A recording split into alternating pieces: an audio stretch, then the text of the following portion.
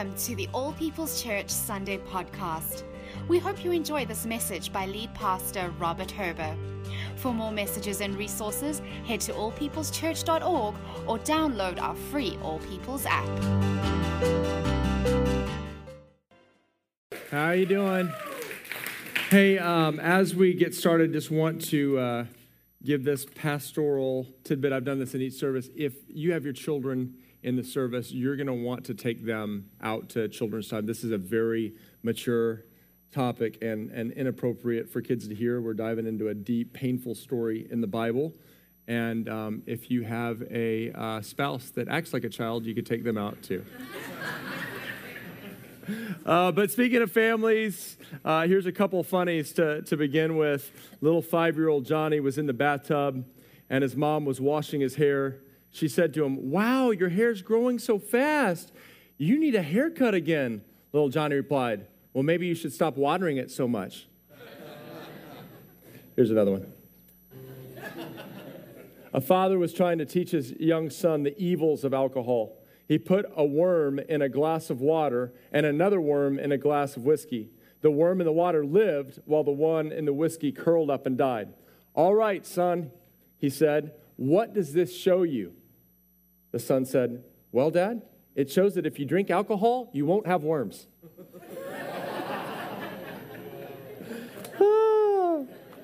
So one of the famous character comparison studies done in our nation was in 1877. A man named Richard Dugdale, had been visiting prisons in New York, and he was intrigued to find over 40 different men that were all related back to the same man named Max Jukes. And so they began to study the descendants of Max Jukes. Max was born in the early 1700s of Dutch descent. And some of the characteristics they noted about him is he was a hard drinker, he was idle, not hardworking, he was irreverent, didn't pursue education, and didn't invest in his offspring. And so as they found in his offspring, by the time the 1877 had come about, there were 1,000 descendants. And as they began to list the descendants, they found this: 7 murderers, 280 paupers, 140 were criminals, 128 were prostitutes, 52% of the females were what Dugdale called harlots, engaged in outside of marriage sexual relations. 300 died prematurely, and the Jukes family had cost the state in the late 1800s $1,250,000. So now in the same era, another family was studied because of how many descendants they had that had made such a positive contribution to the society. This was the descendants of Jonathan Edwards. Edwards, a Bible-preaching, Bible-believing man. He married Sarah Edwards. They had 11 children, and one of the factors about Jonathan Edwards is he determined to spend time with each of his children, investing in them. Of the descendants, they found about the same number as Max Jukes, but here was the difference. Among them, there were almost no lawbreakers. There were 75 Army and Navy officers. There were 62 doctors. There were 65 professors, 80 who held public office, 100 in Christian ministry, 30 judges, 13 college presidents, 3 mayors, 3 governors, 3 senators, and a U.S. vice president. The story of Edwards versus Jukes is an example of what sociologists call the 5-generation rule.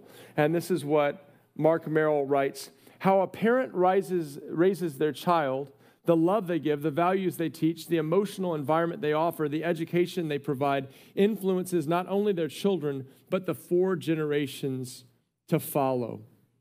You know, today my message is on building a healthy family, but I've chosen an interesting title because we're looking at David's failure. So my message is entitled, How to Ruin Your Family. How to ruin your family. And of course, my desire is for you to learn from David's mistakes and do the opposite through the power of the Holy Spirit in accordance with God's word. So let's turn to the Bible in 2 Samuel chapter 13, where we find this very sad but very informative story. says, in the course of time, Amnon, son of David, fell in love with Tamar, the beautiful sister of Absalom, son of David. Amnon had an advisor named Jonadab, son of Shemiah. David's brother, Jonadab, was a very shrewd man. He asked Amnon, "Why do you, the king's son, look so haggard morning after morning? Won't you tell me?" Amnon said to him, "I'm in love with Tamar, my brother Absalom's sister." "Well, go to bed and pretend to be ill," Jonadab said. "When your father comes to see you, say to him, 'I would like my sister Tamar to come and give me something to eat. Let her prepare the food in my sight so I may watch her and then eat it from her hand.'" So Amnon lay down and pretended to be ill. When the king came to see him, Amnon said to him, "I would like my sister Tamar to come and make me some special bread in my sight so I might eat from her hand." David sent word to Tamar at the palace, "Go to the house of your brother Amnon and prepare some food for him." So Tamar went to the house of her brother Amnon, who was lying down. She took some dough, kneaded it, made the bread in his sight, and baked it. Then she took the pan and served him the bread, but he refused to eat. "Send everyone out of here," Amnon said. So everyone left him. Then Amnon said to Tamar, "Bring the food here into my bedroom so I might eat from your hand." And Tamar took the bread she had prepared and brought it to her brother Amnon in his bedroom. But when she took it to him to eat, he grabbed her and said, "Come to bed with me, my sister." "No, my brother," she said to him, "don't force me. Such a thing should not be done in Israel. Don't do this wicked thing. What about me? Where can I get rid of my disgrace? And what about you? You'd be like one of the wicked fools in Israel. Please speak to the king. He will not keep me from being married to you." But he refused to listen to her, and since he was stronger than she, he raped her.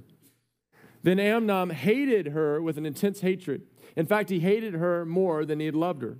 Amnon said to her, "Get up, get out."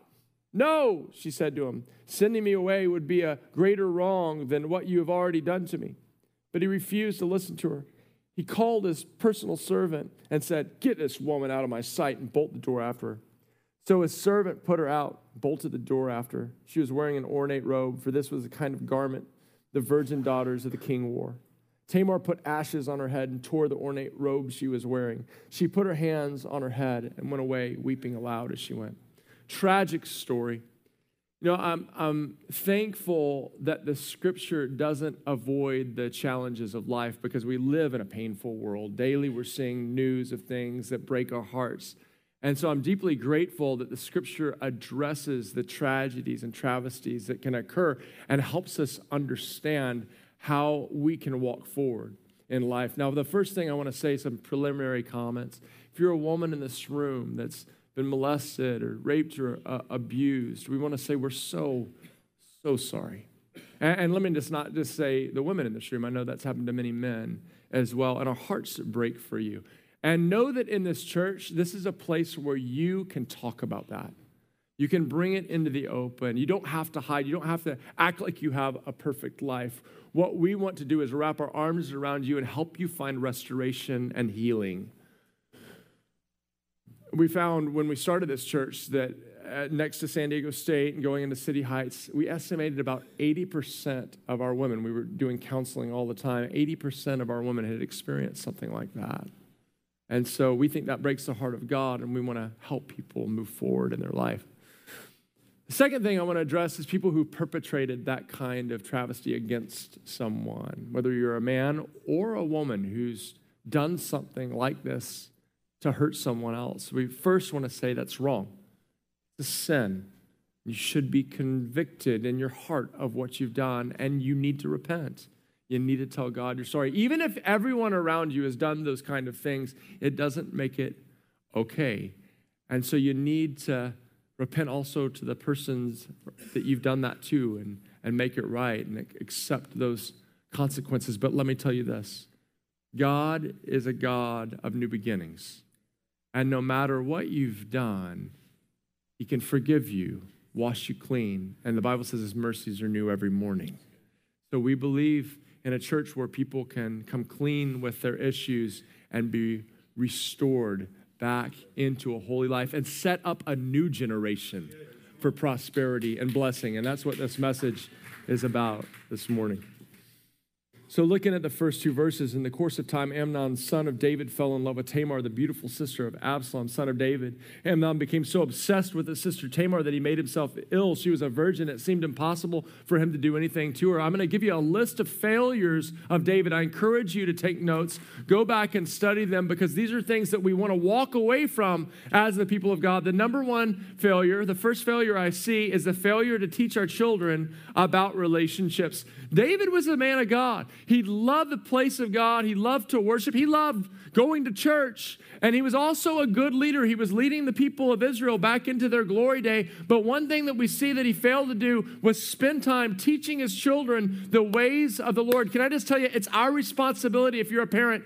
It's not a school's responsibility. It's not a church's responsibility. Oh, we want to come alongside you. But you've got to talk to your kids about the ways of the Lord. And David would have known, as a man who loved God's word, Leviticus 18 that says, do not have sexual relations with your sister, either your father's daughter or your mother's daughter, whether she was born in the same house or elsewhere. He would have taught his son and seen what his son was doing, but he wasn't teaching him.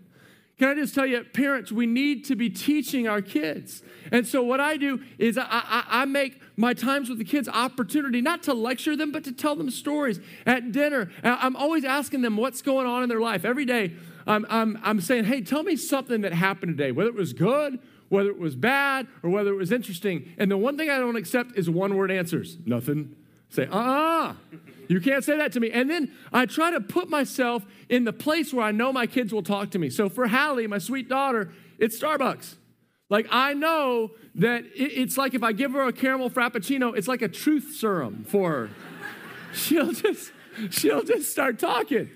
And so we play the question game. I'll say, I'll ask you a question, then you have to ask me a question. And we get warmed up and we start getting into life. For Hudson, my son, my oldest son, it's after a sports game. Man, he'll just talk my ear off after, when we're coming home from sports, after he's played his games and gotten out everything, then he talks. For Joshua, it's easy. You just take him anywhere and he's talking, right? For John Mark, it's on the basketball court. We'll be playing basketball, and then he'll start asking me questions. He's 9 years old. He'll ask me questions about the meaning of life as long as we're playing basketball. So you got to know your children. You got to understand them and get them in a place where you can talk to them about life, about relationships. And we train them in the way of the Lord. Let me just tell you, one of the tragedies that's happening in our society is parents that are letting their children decide what gender they want to be. Can I just tell you, now, if you struggle with gender identity, and that's questions for you, can I just tell you, you're loved here. You're wanted here. You're accepted here. We care about you. But let me just tell you, there's a way in Scripture that the Bible talks about, that God created the male and female, and we're made in the image of God. And so a little child, man, they have all kinds of questions. They have all kinds of wonderings. Who am I? What am I? What should I do? And we need to train them with the truth of the Word of God. Not let them decide what they think on any given day. Scientists, the best scientists in the world, the John Hopkins studies have shown that 80% of the kids that wonder about those things grow out of it. So imagine letting your child decide versus you saying, this is what the Bible says about men of God, about women of God. We do that because we love them. Second failure. Here's verse 3 through 5. Now, Amnon had an advisor named Jonadab, son of Shimeah, David's brother. Jonadab was a shrewd man. He asked Amnon, why do you, the king's son, look so haggard morning after morning? Won't you tell me? Amnon said to him, I'm in love with Tamar, my brother Absalom's sister. Well, go to bed and pretend to be ill. Jonadab was a jerk. Jonadab was a bad guy, right? And here's one of our failures as parents. Failure to vet your kids' friends. You say, oh, that's so controlling. To tell your kids who they should be friends with? No, it's called wisdom. Right? I love what Kendall said the other day in his message. Show me your friends, I'll show you your future. Can I just tell you, at a young age, oftentimes our kids don't know the type of people they should be with. Right? And so we need to vet them. We need to get to know them. I'm not saying teach your kids to be jerks to people. Teach your kids to be loving to everyone. That's what I teach my kids. Be kind and loving to everyone. But be deep friends with people who have good morals and love Jesus. So here's the other day, I'm at a presentation at my kids' school. And I encourage you, if you send your kids to school, go and check in, see how that school's doing, see what they're facing, what's going on in that school. So I'm at a presentation, I'm sitting in the back of the room, and I'm watching my older son. And he has two kids standing next to him. And they're turning and chatting the whole time. They're totally disrespecting the presenter up front. And so I'm watching, my son's not, he's just standing there. But these two friends of his are chatting. And so after school, what I did was I said, son, you weren't doing anything wrong. But I do want to say, your friends the whole time, they were disrespecting their authorities, they were chatting it up, and you're going to be guilty by association. You're going to get in trouble because of what your friends were doing. And Kelly, one of our pastors, his son was on the next row, just sitting there like an angel, looking. And I said, you need to hang with him. You need to be with him. Be an angel by association, right? We need to help point our kids. Well, interesting enough, Kelly was there 2 weeks later at another presentation, and he said, hey, your son and my son were just sitting there together the whole time. I was like, yes.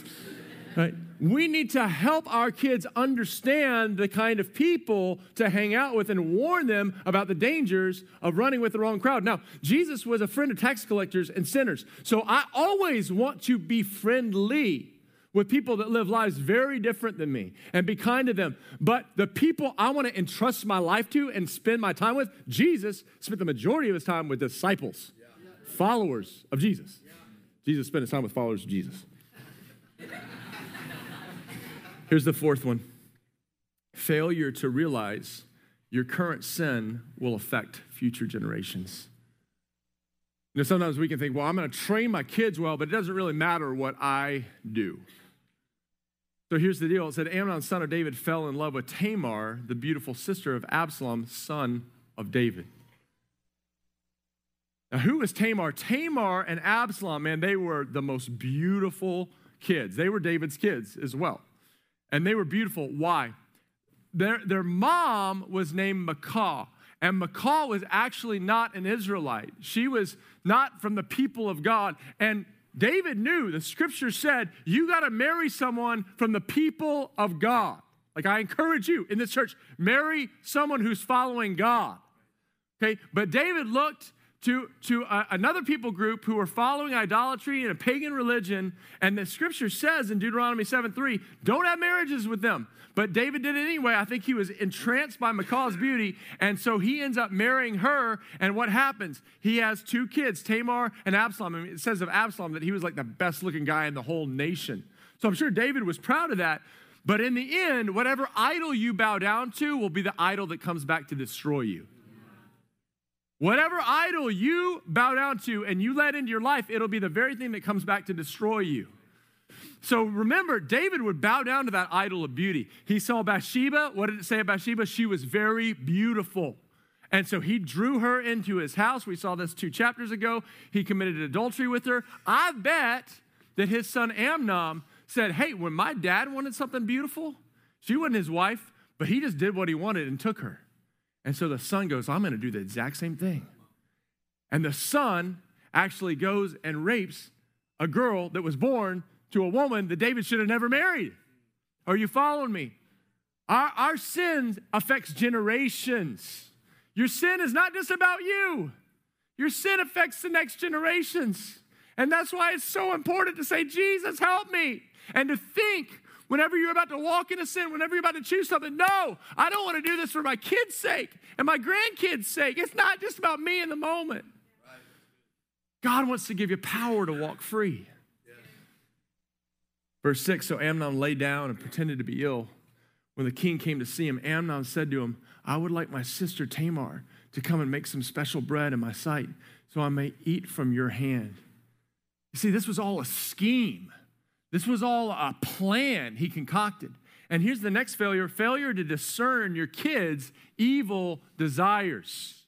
You know, we don't want to think that our kids have sin in their hearts, but when we don't, we're duped, right? We're being stupid because everyone, right? The Bible says all have sinned. So even your precious little kid, right? They're sinners. I hate to break it to you. You say, no, my kid's perfect. No, it's not.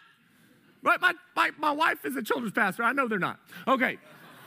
She's not talking about them. Don't you worry. I just know that no kid is perfect.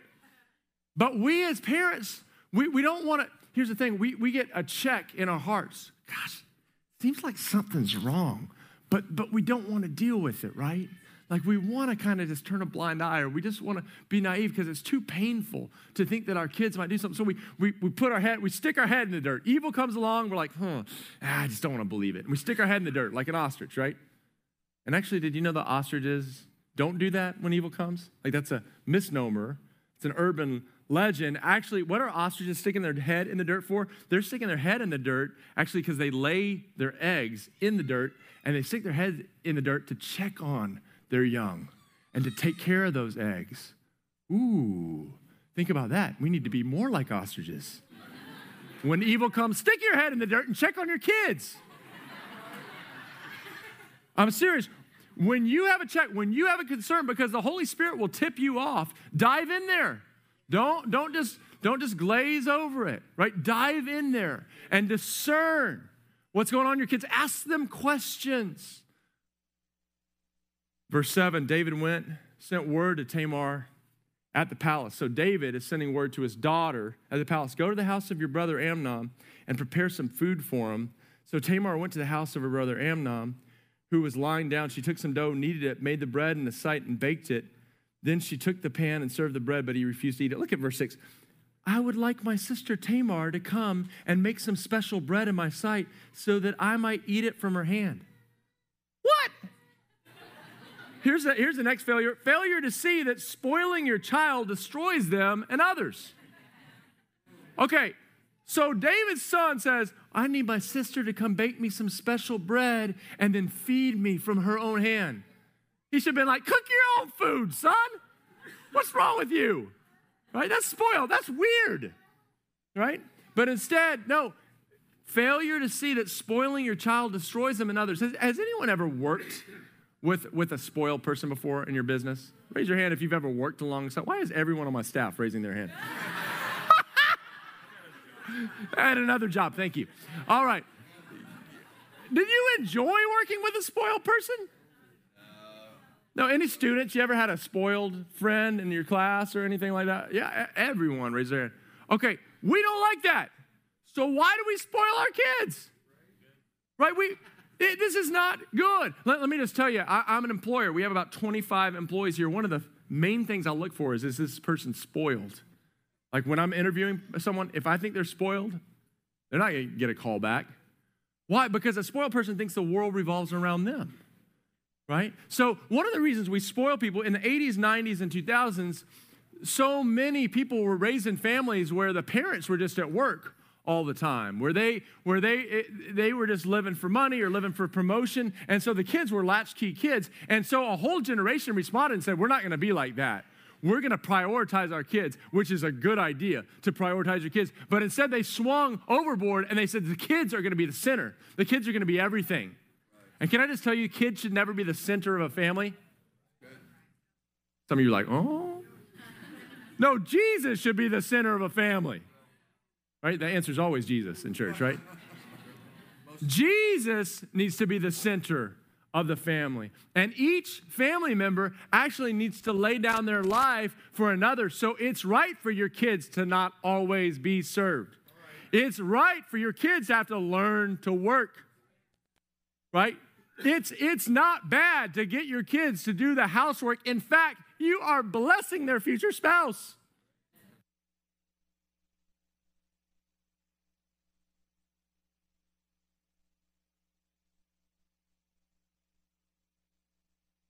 Them think, well, anything I want, I get whenever I want it.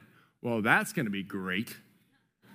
Thank you for messing us up, rest of the world, because you think you should get everything you want. And then we have people coming. Now, listen, I'm going to save some of you young people that are going to get a job. Okay. When you go to get a job, I hear about this all the time. You go to get a job, don't have the first thing you ask of your employers, well, how much time do I get off? what does that speak to your employer? This person doesn't want to work. Right? Guys, I'm going to save you. We're going to get so many jobs in this church. Just because you're going to go, because, man, it's a privilege to work. It's a privilege to have a job.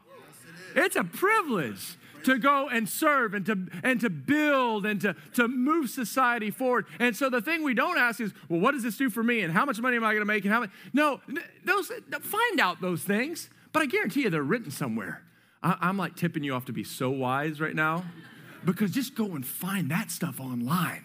But ask questions that show that you're a diligent, hardworking. Christians should be the most diligent, the most faithful. The Bible says if you're faithful in little, God will make you ruler over much. Someone's going to start preaching here. Don't destroy your kids by spoiling them. Now, what happens is David does spoil Amnon. He sends Tamar in to do this, right? And what happens? It sets up a bad scenario where Amnon takes advantage of Tamar and he rapes her. It's just awful. It's this awful tragedy. And then all of a sudden his heart turns wicked. I mean, I think an evil spirit probably comes in him. And now he's commanding her to get out. And what happens? It says this in verse 21. When King David heard all this, he was furious. Now, was that wrong? No, let me just tell you, it's not wrong to be angry. Okay, so here's where parents beat themselves up. They're like, my kids make me so angry. And then the enemy comes in and goes, well, then you're not a good Christian parent. You know what the Bible says? In your anger, do not sin. It's right. Like when one of my kids goes off and hits the other one, it's right for me to be angry because that is unjust and that's harsh. But the question is, what do I do with that?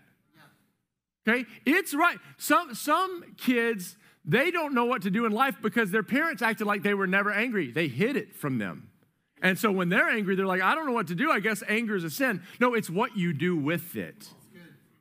So David's furious. I think David so didn't want his kids to see his anger that he does nothing. Okay? So for a couple of years, he does nothing. And here's the problem. It's the next failure to discipline your children. Because Proverbs 23, 13 through 15 says this, do not withhold discipline from a child. If you punish them with the rod, they will not die. Punish them with the rod and save them from death. My son, if your heart is wise, then my heart will be glad. Now, here's what I'm not saying. I'm not saying you get angry, then go and discipline your kid. No, actually, you don't want to discipline in anger. Get angry, cool down, but then the right thing to do is to discipline your child. Why? Because they gain wisdom from it. Why? Because it drives out folly from their hearts. Why? Because you prevent them from getting killed. My children, you think, well, that's harsh if you ever yelled at your kids. No, not if they're out running in that road right there and about to get hit. That's right to say, don't do that, right? Because you're saving them from danger. That's what discipline is. You don't go and hit them out of anger. You don't try to discipline is not getting back at your kids. Discipline is training. So I remember the last time I got a spanking. I was a preteen. I was on a swim team, and we were slated to win this big invitational meet. It was the last meet of the year. I was swimming anchor for the deal, but I had hurt my knee. And I have a very loving, kind father who's also strong. And I was on crutches, and it was 2 weeks for me to recover before this invitational meet. But we were out at a picnic with the swim team, and everyone started playing football. And if you know me, I love football, so I couldn't resist playing. So I dropped my crutches, and I'm hopping around on one leg trying to play quarterback. And all of a sudden, my dad walks up, and he goes, Robert. And I went, ooh. Now, he didn't humiliate me. He didn't yell at me. He just said, come here, son. He said, we're going home. Got in the car, and I knew I was in trouble.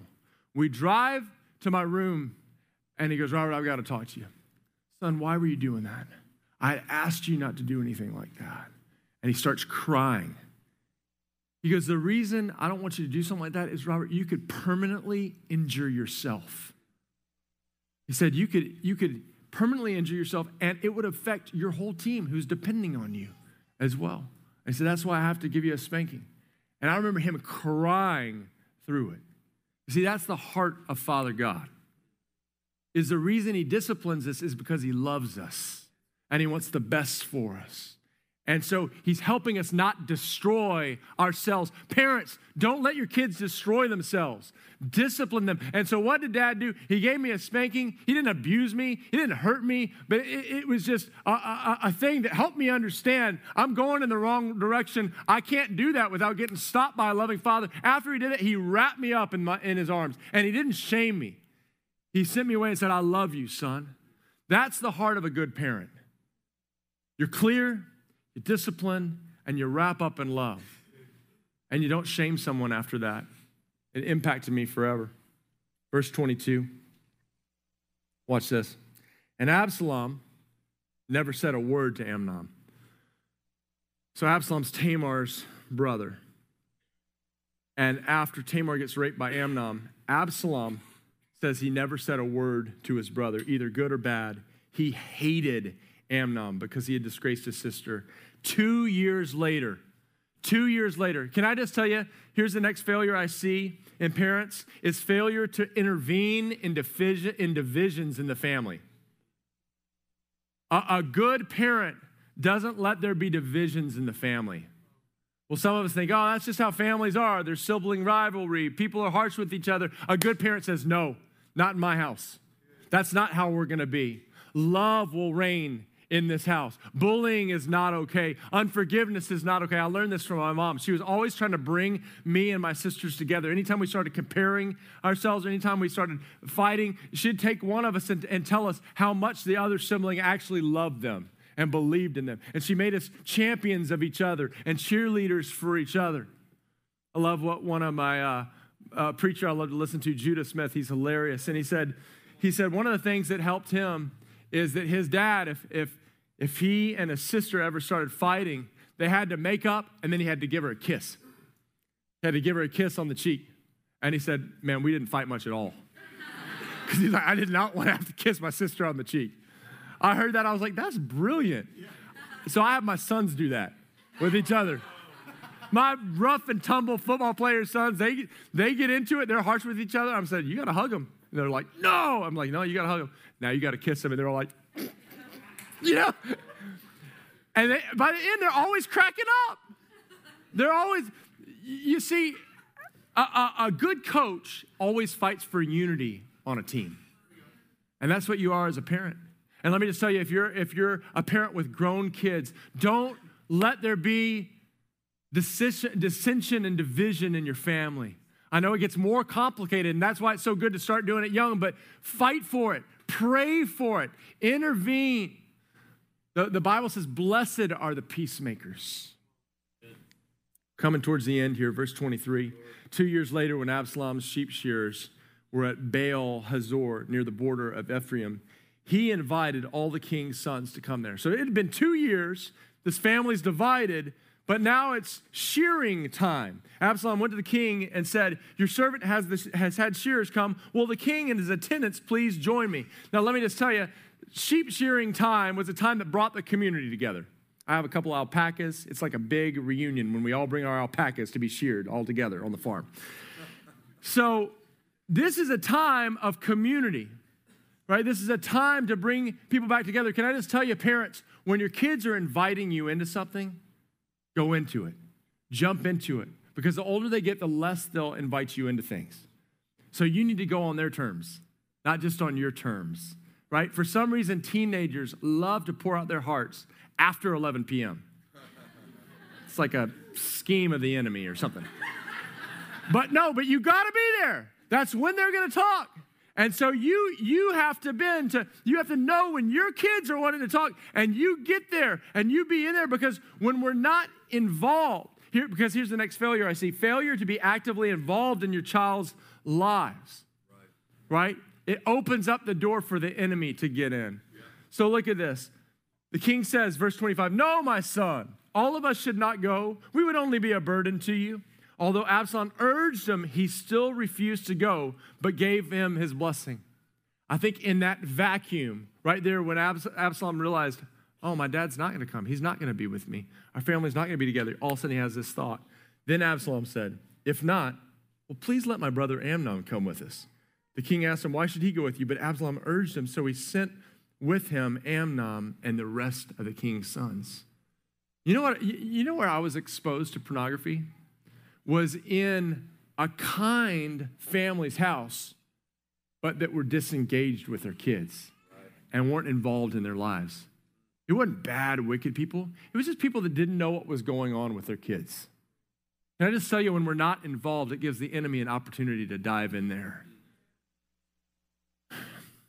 Verse 28, Absalom ordered his men, listen, when Amnon is in high spirits from drinking wine, and I say to you, strike Amnon down, then kill him. Don't be afraid. Haven't I given you this order? Be strong and brave. So Absalom's men did to Amnon what Absalom had ordered. Then all the king's sons got up and mounted their mules and fled. I think if David would have been there, if he would have been at that thing, that would have never happened.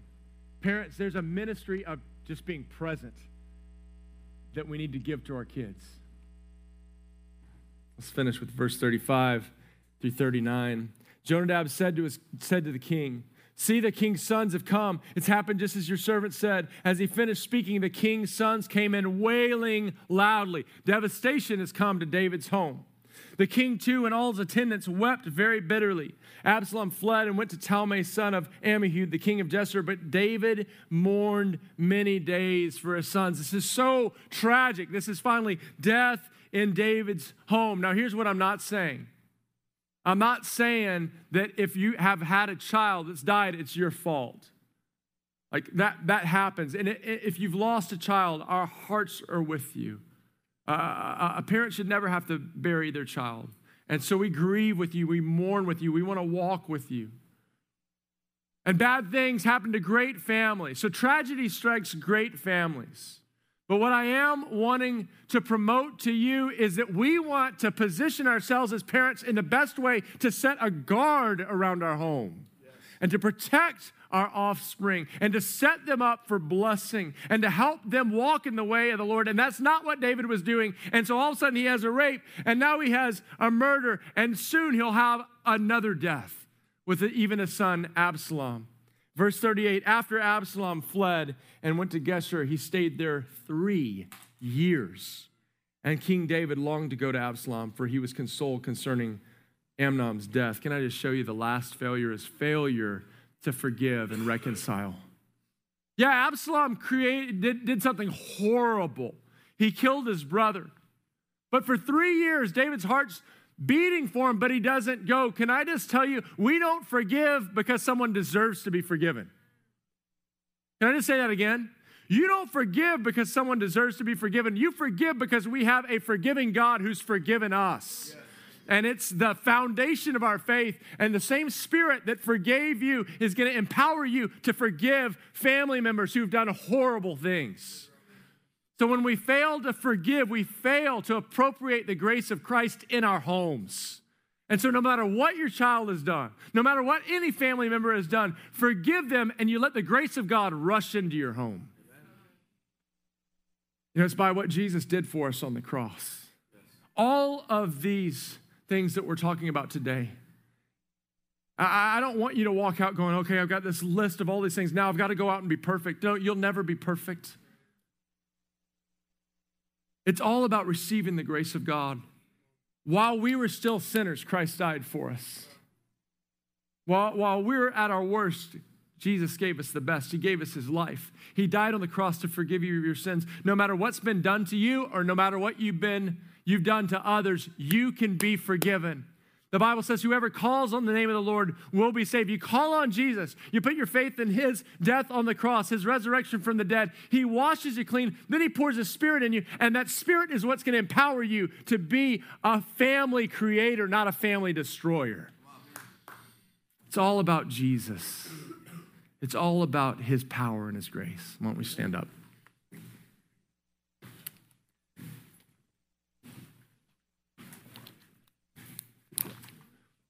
If I could just quickly have some leaders come down, some life group leaders, training school students, and if you just pray with me while they're coming, if you just close your eyes.